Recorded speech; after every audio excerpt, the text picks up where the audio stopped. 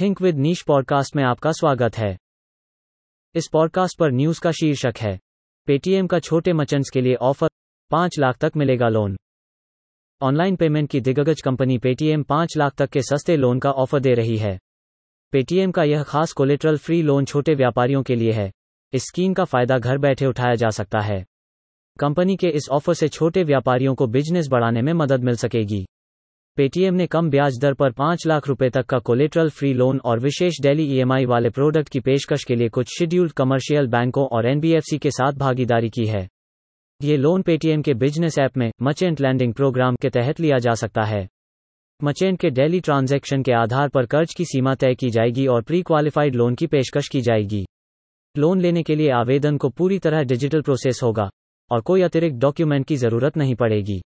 Loan की धनराशि मुख्य रूप से मर्चेंट के पेटीएम पर होने वाले डेली सेटलमेंट से की जाएगी और इस लोन के लिए कोई प्रीपेमेंट चार्ज नहीं लिया जाएगा। हमारे पॉडकास्ट चैनल से जुड़े रहने के लिए धन्यवाद।